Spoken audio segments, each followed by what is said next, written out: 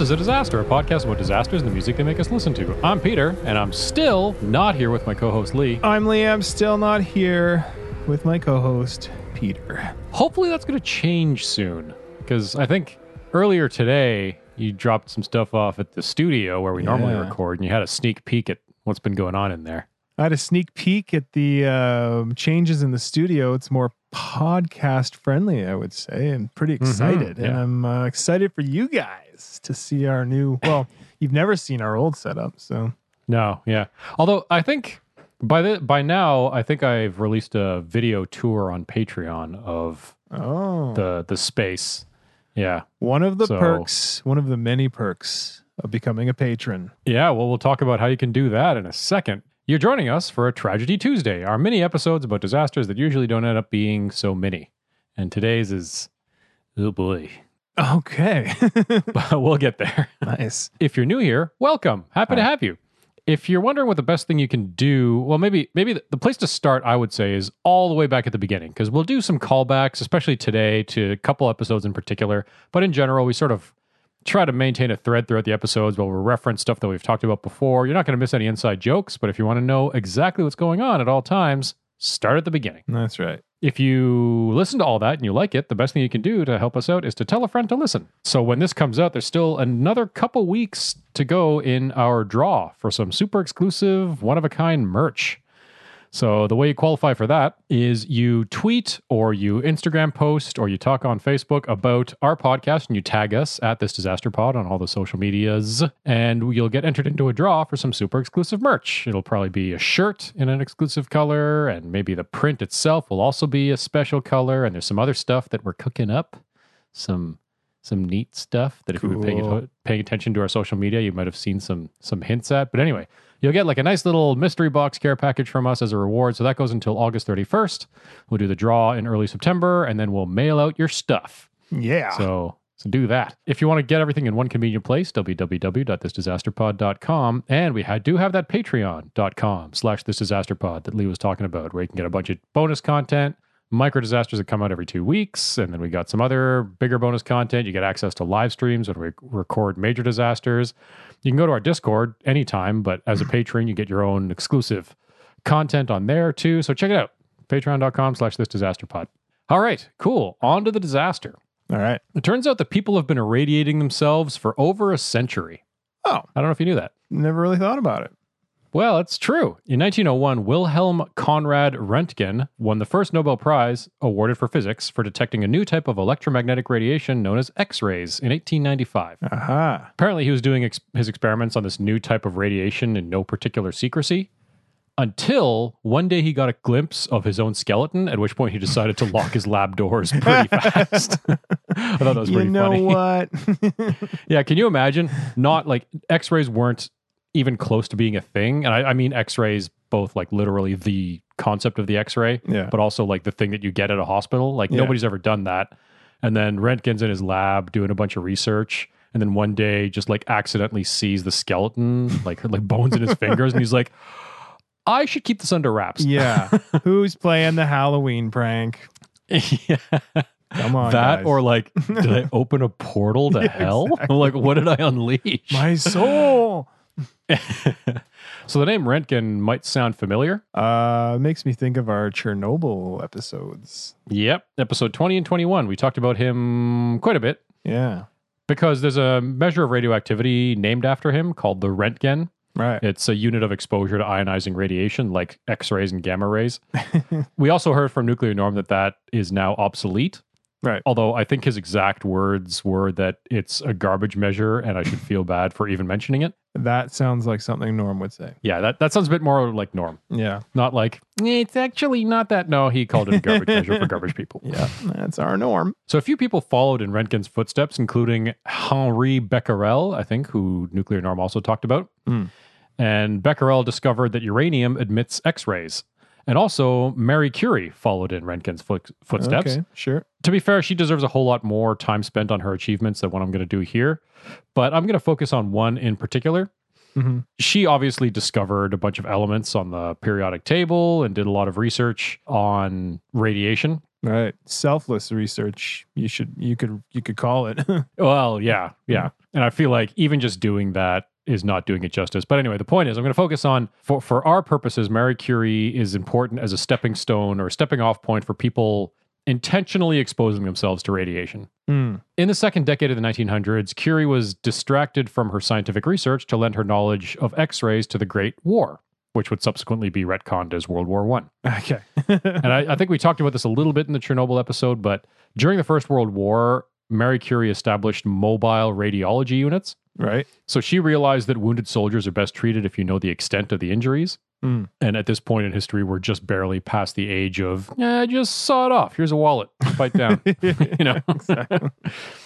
She oversaw the implementation of over a dozen mobile radiology units Okay. and hundreds of field stations dedicated to x-rays of wounded soldiers. Amazing. Yeah, it's super cool. Yeah. After the first, or I guess maybe during the First World War, she became the director of the Red Cross's radiology service. Okay. We talked a little bit about the Red Cross and its involvement in World War I in our Johnstown flood episode. That's right. Episode 31. The use of radiation for medical applications goes back further than Curie's radiology units of World War I. Okay. So maybe the first documented use of radiation in medicine was by the French doctor Victor Depeigne. Of bread. Oh, well, yeah, it's spelt Differently, probably. I'm not going to spell it out. It's not spelt. It's not of the bread. So he treated a patient with stomach cancer by aiming a beam of x-rays at the tumor in the 1890s, which is pretty early on. It's pretty I didn't realize it went that prescient, far yeah. back. Okay. So the tumor shrank and the patient felt better, but ultimately died of cancer. Well, Like, I'm not sure if it was the stomach cancer or the cancers caused by 1890s x-ray machines. blasting stomach with x-rays. No filters. Yeah. I mean, Yeah. maybe I would trust today's technology to do that. Yeah. But 1890s was a long time ago. Kind of a good news, bad news situation. Yeah. The tumor shrunk, but there are many more and they're throughout your body. Sorry about that. The tumor that you came in about, Yeah. that one's gone. That's been basically obliterated. You are, however, now riddled with tumors Yeah. around where that one was. We didn't realize that would be a byproduct of the treatment. Worse than the ailment. Here's your bill. For a little while, doctors set aside treating cancer with x-rays to focus on skin-based diseases like lupus, which basically it forms skin lesions typically around your face, Right. and other skin-based malignancies. So those are typically the targets. So I guess still kind of cancers, but more surface-based ones, Mm-hmm. which is probably a wise choice. Yeah. Yeah. Before long, everyone was zapping everything with x-rays, which is actually interesting from a history of medicine perspective, I suppose, because it kind of shows how far, but also how not far we've come from the days of the Black Death in the 14th century. If you remember, episode 13, 14, we did a pair of episodes on the Black Death, but we talked about how medicine at that time was based mostly on like ancient Greek teachings that had been passed down and hadn't really evolved much. Mm-hmm. And there was this push for more uniformity and towards a more sort of modern looking medical profession. And it's funny because so that was the 1300s going into the 1400s. You fast forward 500 years, we're sophisticated enough to harness the powers of radiation, but not so sophisticated that we don't just like point it at our faces and hope for the best. Yeah. It's baby steps. Yeah, it's just funny. I talk about that a little later on too, but it's fun to think about, and it's come up a few times on the podcast, just how medicine has evolved. From episode 1, we talked about ancient Greek medicine. Right. Throughout history, we do the best with what we know, but a lot of it is just like, is this gonna work? Yeah. Just throwing stuff at the wall. Well, Yeah. I mean, it's a little off topic, but I can give one sort of personal anecdote on that because I've mentioned before I work in a hospital on the loading dock, so I'm seeing the equipment and whatnot come through, and occasionally a person will walk through with a tank of leeches, Okay. and apparently that's still used in 21st century medicine. Is that like cleaning wounds? Yeah, That's cool. I didn't realize that, but yeah, apparently it's a surefire way to clean a wound. Huh. It's just Well, I guess weird. if it ain't broke, Right. But that's sort of what you hear about sort of medieval medicine, like, yeah. how many leeches should I put? You Yeah, know, right. Don't. And bloodletting and stuff. Yeah, exactly. It's all grasping at straws. And yeah, the leech thing, I bet that's just because, that's at some point someone tried that and it worked and we haven't found anything better. Mm-hmm. So, and that ties into the whole big picture, like scientific process. You believe something until something else comes along and disproves you, and then you believe that new thing. Until then. Leech it. As is seemingly always the case, someone looked at the state of things and thought, okay, not that, but there's something there probably. Yes. Before like coming back to like pointing radiation at everything. Mm-hmm. In 1896, Niels Finsen published a paper where he showed the therapeutic effects of focused light on diseases like lupus. So specifically, he was using the beneficial effects of UV light on healing lupus-induced skin lesions. Okay. So much so that he won a Nobel Prize for it in the early 1900s. Hey. The field of pointing X-rays at and radiation at yourself on purpose began to flourish. Okay. But even though he Finsen branched off and started using UV rays, other types of radiation therapy hardly went away. Mm. So X-rays remained a la mode for treating unwanted hair. So basically like laser hair removal, but with radiation. Right. Diseased or infected hair follicles. Oh, okay. Acne and other skin conditions, and things like lupus and skin cancer. Okay. So I would say like 1 out of those 4 is maybe a worthy cause. Otherwise, just pluck it. Just pluck it, live with it, deal with it. These were generally effective treatments, at least in the short term. People didn't stop at the X-rays, though, when it comes to nuking themselves. And there's a disaster in here. Don't worry. I'm just doing the background. I know you are. You know. You're more reassuring the audience than me. I know what's going on. Around the time Pierre and Marie Curie discovered radium, by the way, mentioning Pierre reminds me of how he came to an end. No spoilers, but listen to Chernobyl episode 20 and we talk about Pierre Curie. So Henri Becquerel, again around the time that they were discovering radium, Henri Becquerel, uranium fan, noticed that he got a burn on his skin where he had been carrying around a vial of radium, which was that element discovered by Pierre and Marie Curie. Right. And it all happened all over again. So the doctor that examined Becquerel's burns concluded it was likely from the radium, later confirmed by Marie Curie herself. Okay. And he decided, that doctor, to start using it in therapies for skin conditions. Okay. Medicine never changes. Yeah. Modern medical innovations are just better guesses because we're more informed. But Right. still, it's like you try something, and if it works, you reverse engineer it to see how it works. Yeah, exactly. You take it apart, put it back together. And it's not to imply that medicine's clueless. Like, you do also have directed research to like, oh, we know that these receptors work this way, so we're going to make this drug. But even like a lot of medications for depression and anxiety, like we know what receptors they act on, but we don't really know exactly how they're doing anything. No. Also, admittedly, that's a sweeping generalization. And if there's any like neuroscientists listening, yes, I understand that we understand a lot of how things work. But by and large, a lot of these things are just like, let's block this and see what happens. Oh, it worked? Cool, let's keep using it. Keep it up. So eventually, radium ended up being used even more effectively than X-rays to treat many conditions. And it was even more effective in some ways because it's easier to focus on a targeted area than X-rays. Okay. Radium was even used at some point to treat tuberculosis with targeted blasts of radium to the lungs. Oh, okay. It's cool and scary. Also, just as today, and this isn't the disaster yet, but just like today and a lot of other things, the quasi-doctors and snake oil salesmen weren't far behind when it came to these medical innovations. They're always there. Before you knew it, people were selling jars that would infuse water with radium radiation, radium bath salts for people to treat themselves to some radiation baths in the comfort of their own homes. Cool. There was even a radiation spa opened on the site where Marie Curie first gathered samples that she would identify as radium.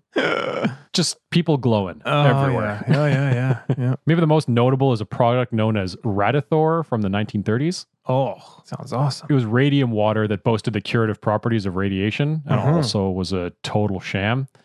So people dosed themselves and unsurprisingly ended up developing cancer. So it really was irradiated. Like it wasn't just water with green food coloring. That's almost worse, right? It's not like, it's not water that they said was radioactive and wasn't. Yeah. It was actually radioactive. It was the real which was the problem. And it killed people.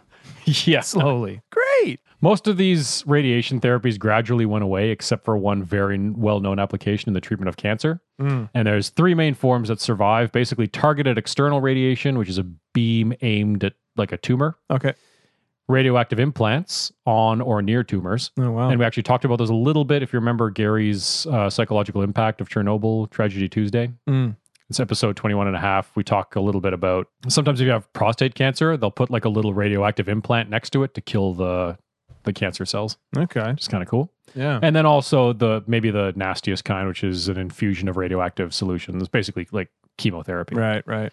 Although Well, I think there's a difference there. Chemotherapy and radiation therapy. Like radiation therapy can be in the form of a solution pumped through your veins, Uh-huh. but then chemotherapy is like a chemical compound that's not necessarily radioactive. Okay. Different, but the same. Point is, it's still used. The reason that all this came up is when I went into the Chernobyl episodes, and I think maybe you did too, I had the impression that the radiation exposed there was something that killed you really quickly. Yeah, that's always been my picture of it. Yeah, and as we heard, the timeline for people that were exposed at Chernobyl was generally days to months to years. Yeah. Right? Yeah, it varied quite a bit. It was never like, gzz, and then you fall over Right. kind of thing. Right.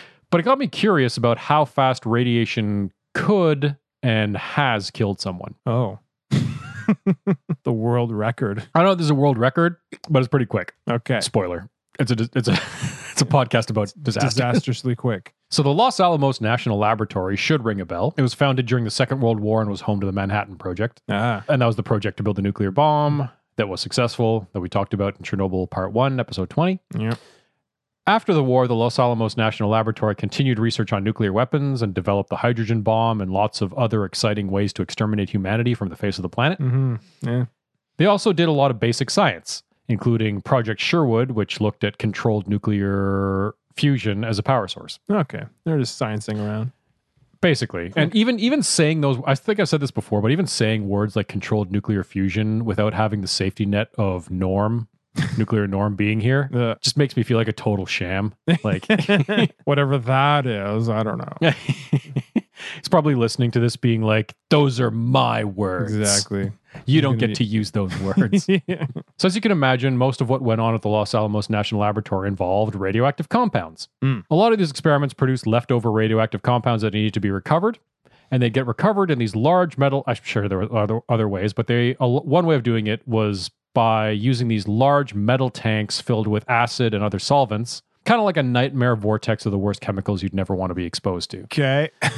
So I just say that because I was reading about it and it sounds like nasty chemicals, but the chemicals actually aren't part of the disaster. But still, these just a baths sound nasty. great place to party. Yeah. Yeah. So on December 30th, 1958, one of these tanks was filled with nitric acid and a smattering of organic chemicals. Okay. And the goal was to recover some plutonium-239 following some experiments. I'm not actually clear on the type of experiments, but Sounds great. they were probably feeding aliens. I think that's what they were doing. Oh, okay. Yeah. Well, that makes sense. The plan was to dissolve the plutonium-239 at a concentration of less than 0.1 gram per liter Sure. of this solution, Okay. just to keep it low for Yeah. reasons that I'll get into. Well, you want to keep it low. So for some reason that's unclear, the actual concentration of plutonium in the tank ended up being more like 20 grams per liter. Okay. I'm getting real self-conscious saying words like critical mass. Again, have a listen to Chernobyl Part 2, Episode 21. Nuclear Norm does a great job of explaining this. But basically, it's enough to say that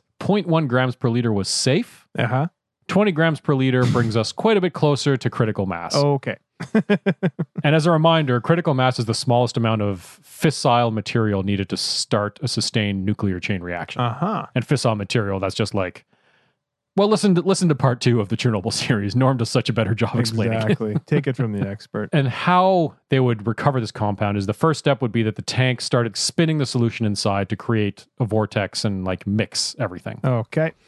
The plutonium and the plutonium would be added in, and then they'd stir the tank and it would all get like homogenized and cleaned. Yeah. Overloaded with plutonium. Don't forget. Okay. I have not. Okay. The technician responsible for this tank was named Cecil Kelly. He was Okay. 38, 11 years experience, and most of it was spent at Los Alamos.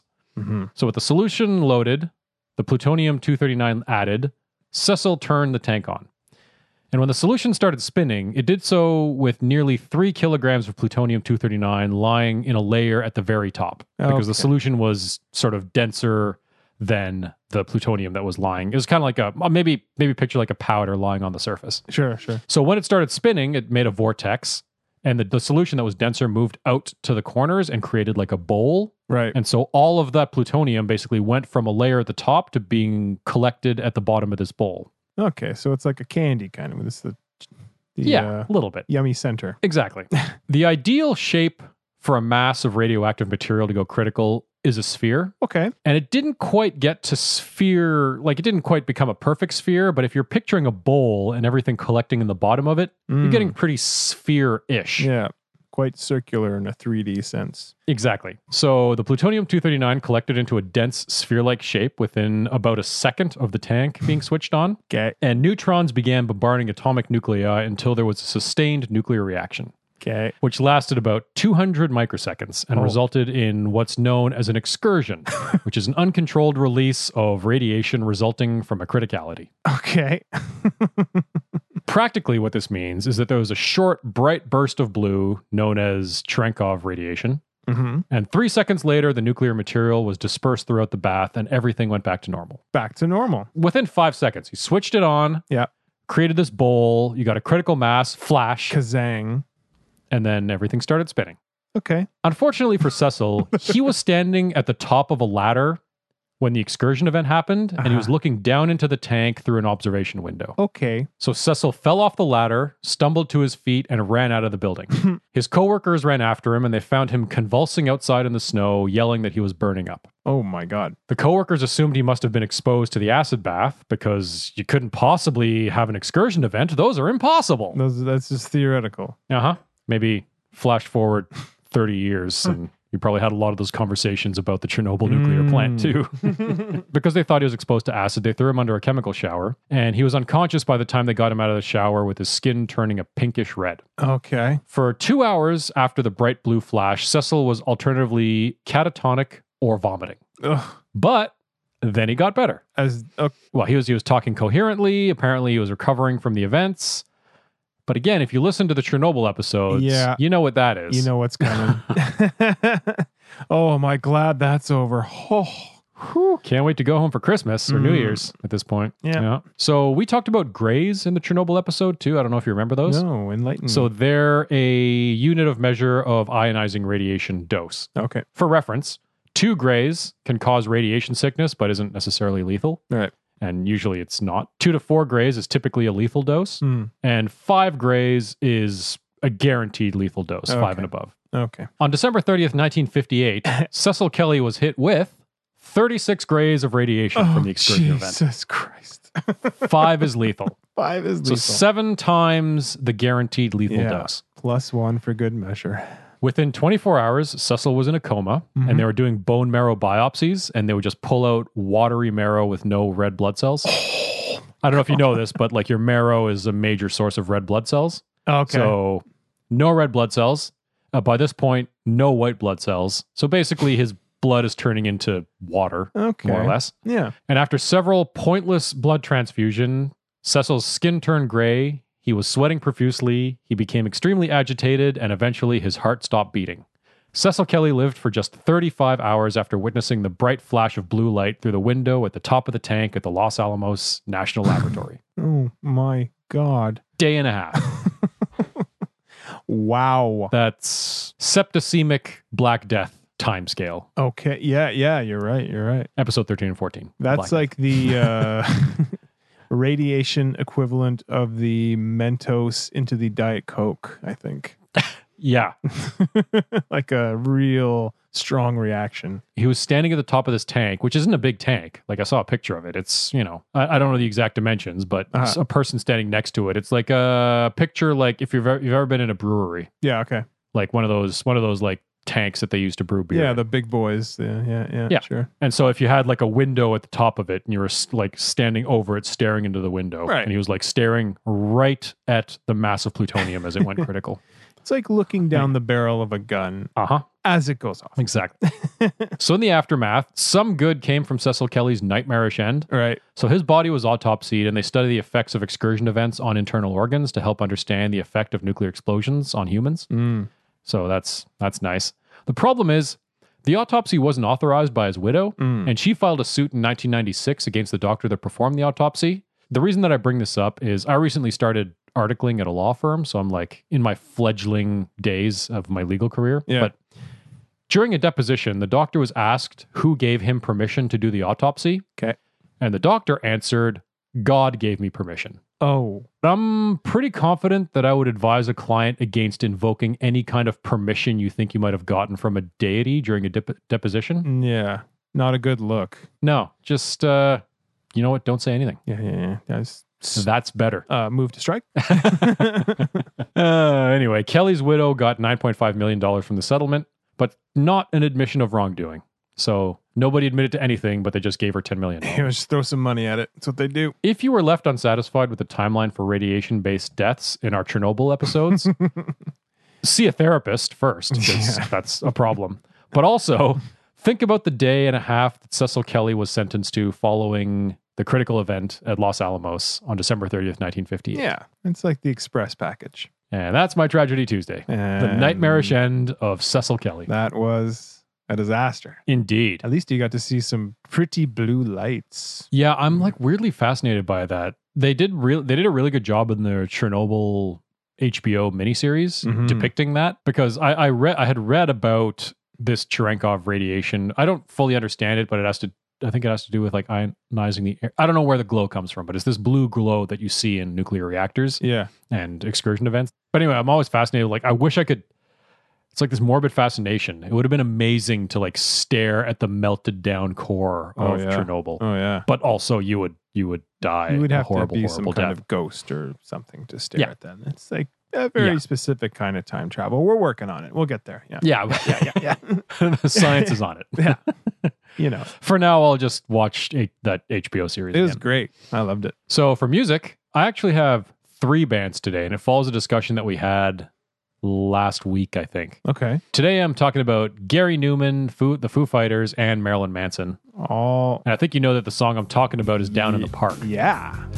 We were talking about that recently because the first time I ever came across that song was the cover that the Foo Fighters did in 1996 for this CD that came out called Songs in the Key of X, which was like an X-Files. It was like an X-Files soundtrack for the TV show, but not actually. It was just like music inspired, or music that inspired the show or whatever. Yeah. So the first time I ever heard that song was the Foo Fighters. Then, like only a couple of years ago, I heard Gary Newman's version from 79, which is awesome, obviously. And I'm gonna have to correct you there. Okay. It is Gary Newman. Yeah. But it was a band he was in called Tubeway Army. Damn. Sorry.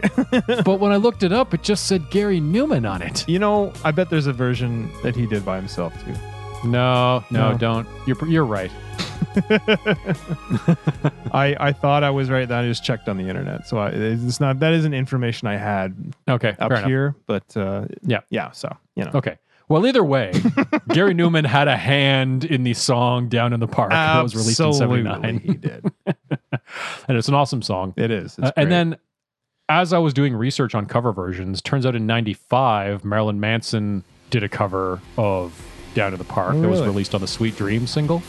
Oh, so I listened to that. Double cover. If I had to rank them, because nobody asked, I think I'd put the Foo Fighters one first, because that's that's the one that I've heard since I was 13 or whatever. Exactly. You have a personal stake in that. Then Gary Newman. I think if I heard the Gary Newman one first, it would be my favorite version because it's right up my alley. It's awesome. Yeah. And then the Marilyn Manson one, it's fine, but the Foo Fighters one's got me covered for that. So yeah, it sounds like Marilyn Manson covering "Down in the Park." Yeah, I haven't heard it. I can picture it. You can picture it. Yeah. Kind of creepy. Conjure a Marilyn Manson song. Yeah. And now imagine that it's Down in the Park. Down in the park. Something like that. Yep. It's like I was listening to it again. Either way, awesome song. Check out all 3 versions. Foo Fighters probably my favorite. Yeah, I heard it for the first time the other day. You sent me a link to it. It's pretty great. We'll listen to it when we're done here today. Yep. So that was a Tragedy Tuesday. Thanks for joining us. If you liked what you heard, the best thing you can do to help us out is to tell a friend to listen. Have an excursion event in their face, but instead of radiation, that's gross. Apologize for the blue. Yeah. Oh, God. I'm afraid I just blew myself. You got to get a tape recorder and listen to yourself. Even if it means taking a chubby, I will suck it up. It's a bias. You blow hard. You blow hard. Maybe we should just change this podcast into quoting Arrested Development. I think so. I think it's 1 per ep at this point. Yeah. But anyway, just tell a friend to listen. That's the best way to help us out. Subscribe if you haven't already. That's also super helpful. Leaving a rating or a review wherever you listen is also great. Apple Podcasts is still probably the best place to do that. But really, anywhere you think would be helpful would be super appreciated. Yeah. If you want to keep up with what we're doing on social media at This Disaster Pod, Twitter, Instagram, and Facebook, remember, if you tell the world to listen to our podcast publicly and tag us about it, then we'll enter you in that draw for some exclusive mystery box merch that we'll be teasing more and more. If you want to get everything in one place, www.thisdisasterpod.com and our patreon.com/thisdisasterpod. Tons of bonus content, behind the scenes, live streams, tons of stuff. So check that out. And I think that's pretty much all I had to say, unless Lee got anything else to add. I had my own radiation event earlier at dinner. I bit into a burger that I barbecued, and for some reason, none of the juice had escaped. Okay. So when I bit into it, it splurted me with like molten lava hot juice and fat. Oof. Oh no. I've never had that happen before. It was insane. That sounds a little bit more delicious than Cecil Kelly's. A little bit more, but 35 hours. Yeah, I went running probably the way he did. Oh, really? Into the sink to rinse? Like, get this shirt off me. Oh, God. That's my own little micro disaster. We don't have problems. No, yeah. Everything's fine. I think that's a Lee quote from episode 1 of this podcast. Yeah, that was established from the beginning. We don't have problems. We're oh, my delicious burger sprayed delicious juice on me. We just talked about a guy who melted from the inside because of radiation. And we laughed about it. Oh boy. Okay. Well, anyway, thanks for joining us, and we'll see you in our next major disaster. Bye.